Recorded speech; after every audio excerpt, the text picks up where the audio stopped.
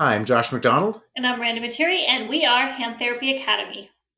We're going to talk about scar management. We have all different kinds of ways, both research based and some experientially based ways to manage scars. So let's talk about how we do that best. So, Miranda, when would you say you start the concept of scar management with a patient? When's the first time after, let's say, a trauma that you would initiate that conversation with a patient?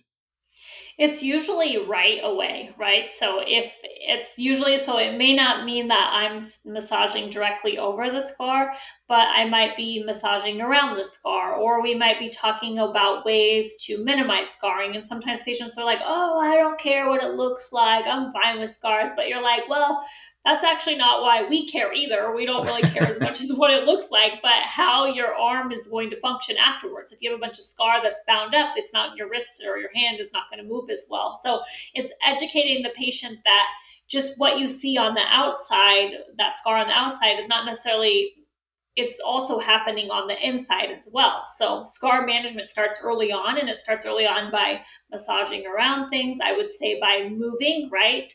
We want the collagen fibers to align in elongated position so they're not all bundled up. So typically that scar management conversation is happening right away. How about for you? Would you say right away? Yeah, I'm at least introducing them to the concepts right away. Like you said, I'm not like jumping in on managing the scar if they're, let's say, like 5 days or even a week post flexor tendon surgery or like a distal radius fracture plate. I'm not starting then on directly on the scar, but I will say let's do some movement of the tissues kind of around that scar where I'm not loading it directly. The stitches haven't have the borders of the wound haven't healed over yet, but I want to get the things around it moving lightly, but all very light tension, nothing too forceful. Yeah, and then sometimes it's education like, hey, like let's not like go put your arm out in the sun all day, right? Because then that can lead to more scarring as well. So it's just providing that upfront education, and then as you progress and you get more into the further stages of healing, then you can, I think, start being a little more aggressive with your scar management. So when would you say you would have a patient do direct scar massage over the scar site itself? So I would say it's after, of course, after the stitches have been removed. Sometimes they'll have steri strips on, which that's like a paper tape, and there's some publications on that actually being an effective scar management technique. So if they do have steri strips on, instead of like pulling them off too early, I might just leave them, thinking that's going to kind of help with the scarring as well. But then once those steri strips off, then I'm looking at the scar. What is have we moved from that that post-operative inflammatory phase and we're moving into the other phases, then I might start doing a little bit more direct pressure. I kind of talked around your question, didn't I? That was very much a politician answer. Well, I like it because it's not always based on week three. And you can't say week three because if they're a little long in the inflammatory phase, and what does that look like? I don't want redness. I don't want inflammation around there. I don't want it warm to the touch. Not that it's infected, but I want to make sure it's a stable wound. I also don't want to be beating it up if it's in that early proliferative phase. And so you can do scar management, scar massage that's light. That's, I'm not leaning into it, but if they're early proliferative around week three, we can still make some differential movement between the superficial scar and the fascia tissues underneath. And then more like week five, maybe that's when I'm like, okay, let's lean into that a little bit more just to break up those adhesions that we didn't get early on. Yeah, definitely. And I think like if you're too aggressive early on, you're going to lay down more scar. So a Yeah. lot of times it's educating the patient too. You don't have to be that aggressive to do scar massage. Yeah. More is not always better. Yeah, Yeah. definitely.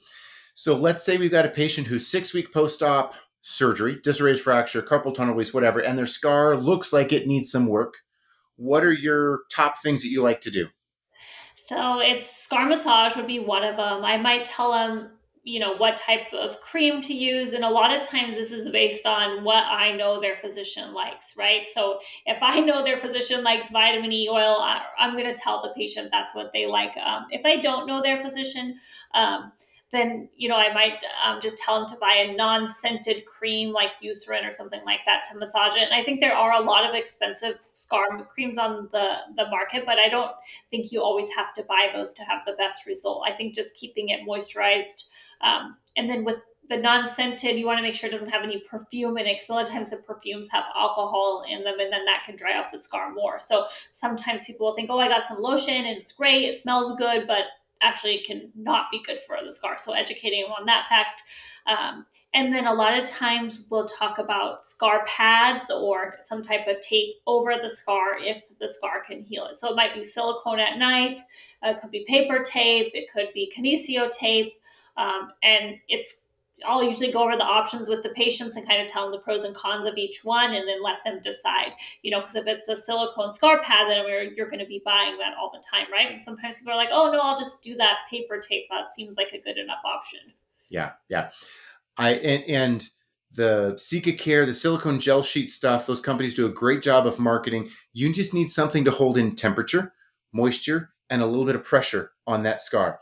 And the Sika Care, the silicone gel sheet stuff does that very well. They say that the mineral oils in it also help to break down the scar superficially, but research shows that paper tape, steri strips, anything topically on there that holds in moisture, temperature, and applies pressure is sufficient.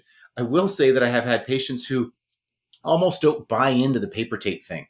And if I hand them a $1 roll of paper tape and say, this is just as good for you to go buy as the $33 Sika Care patch, they'll go buy the $33 thing because it feels more medical and more substantial. Like, it's your call. If you want to do that, that's your call. I'll usually give people a little sample. And then when they say, oh, it's been 2 days, I need a new one, I'm like, then you can go buy one. Here's That's the right. Amazon Yeah. link. Yeah. Yeah, that's true. What about, are you using any like Otoform or what's the other one? Elastomer. Elastomer. Are you using Yes. any of those? Sparingly. I don't feel like it's super necessary for a lot of patients. I will use it. I use it for a little bit of like the burn kind of scar that gets very dense and starts to contract. And so if I'm doing like a C-bar on a palmar burn or something like that, or if it's causing a contraction across the palm, then I'll use it. I feel like on forearm wound scars, that kind of stuff, those don't need as much. But if I'm putting some pressure through because I'm on a C-bar trying to open that thumb web space up or something, then I'll use that.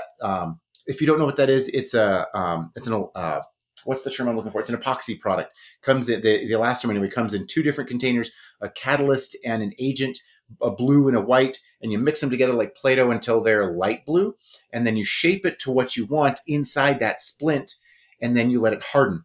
There's a time component to it. You got to make sure you're ready to go and you wait long enough and don't. So there's some tricks to it, but that can be effective in managing some scar. I've had some very good success with it, but it's also pricey. If I'm using that on every patient, it gets a little expensive and not necessary. Yeah, it's nice because it can conform to maybe an awkward area that you wouldn't be able to play. Like a piece of tape might not stay, or like Yeah. sometimes between the fingers, I feel like if they get any dorsal, after a hand burn, if they're getting any of that dorsal hooding, you can put like a piece of zero form, you can mold it between the fingers, and then that kind of helps the scar from migrating dorsally so they don't get that like webbing look. Yeah, exactly. And you said it well. Same thing in those tricky spots where I can't get the other things to stay. Yeah. The other thing is the others are oftentimes adhesive and the elastomer is not. And so if they don't otherwise need a splint or something else, then I've got to come up with a way. Maybe it's a stockinette or compressive sleeve or something to hold that elastomer where it belongs if they don't otherwise need a splint. So it adds a layer to maybe why I wouldn't pick elastomer if they don't need a splint in addition. Yeah. Yeah. So there's all kinds of other like tips and tricks with Dyson and pencil erasers and all kinds of other tools to use. Do you like recommending those? What's your stance on some of those? If if they need to be really aggressive and maybe trying to save their other hand from holding an awkward position or something, like I feel like the pencil eraser or an eraser is kind of nice because it gives you a little traction. I oftentimes don't recommend that though. The other thing is I do like the scar massagers with the vibration. I feel like that helps not only with the scar, but it can desensitize the scar as well. So I would say if I recommend anything, it's probably like that little mini massager, and it's like I don't know, like $15 on Amazon or something. It's probably Yeah, gone up with inflation now, but yeah, um, pretty cheap. They can buy them. I have them in the clinic. They can try it first and see if they like it or not. yeah. I like those too, and I feel like I want to be as low equipment as necessary, as low. I don't want them dependent on. Oh, I don't have my thing with me, so I can't do it. I'll tell patients massage that scar with your thumb, and I show them the amount of pressure they should use. I said, that should be your new nervous tick. Every line in the grocery store you stand in, every stoplight you're at, you should just be lightly fiddling with that. Not for an hour, 3 minutes, 2 minutes, stoplights, commercial breaks, that kind of stuff. But if they have to have a piece of device with them, even if it's a pencil eraser, then they're less likely to do it. I will use a Dyson if they are super sensitive to pressure.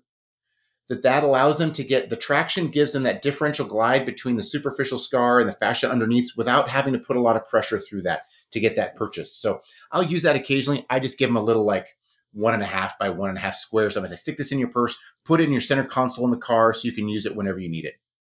Yeah, I think that's a good one as well. And for those patients that maybe don't want to buy the little massager, I also can tell them to use like the other end of the electric toothbrush, not the end you stick in your mouth, but the other side. Because I feel like that's like a poor man's version of the scar massager. Or I've heard people say use an electric razor, not the Yeah. side that cuts the hair, but the other side. Just Not the business end, the other end. Yeah. Yeah. Things we So shouldn't have to tell people, but we still have to tell people. That's right. Yeah. All right. Well, hopefully this gives you some ideas on scar massage, when to do it, when to start it, what to use. If you are interested, certainly shoot us an email, info@handtherapyacademy.com, or our Instagram, Hand Therapy Academy.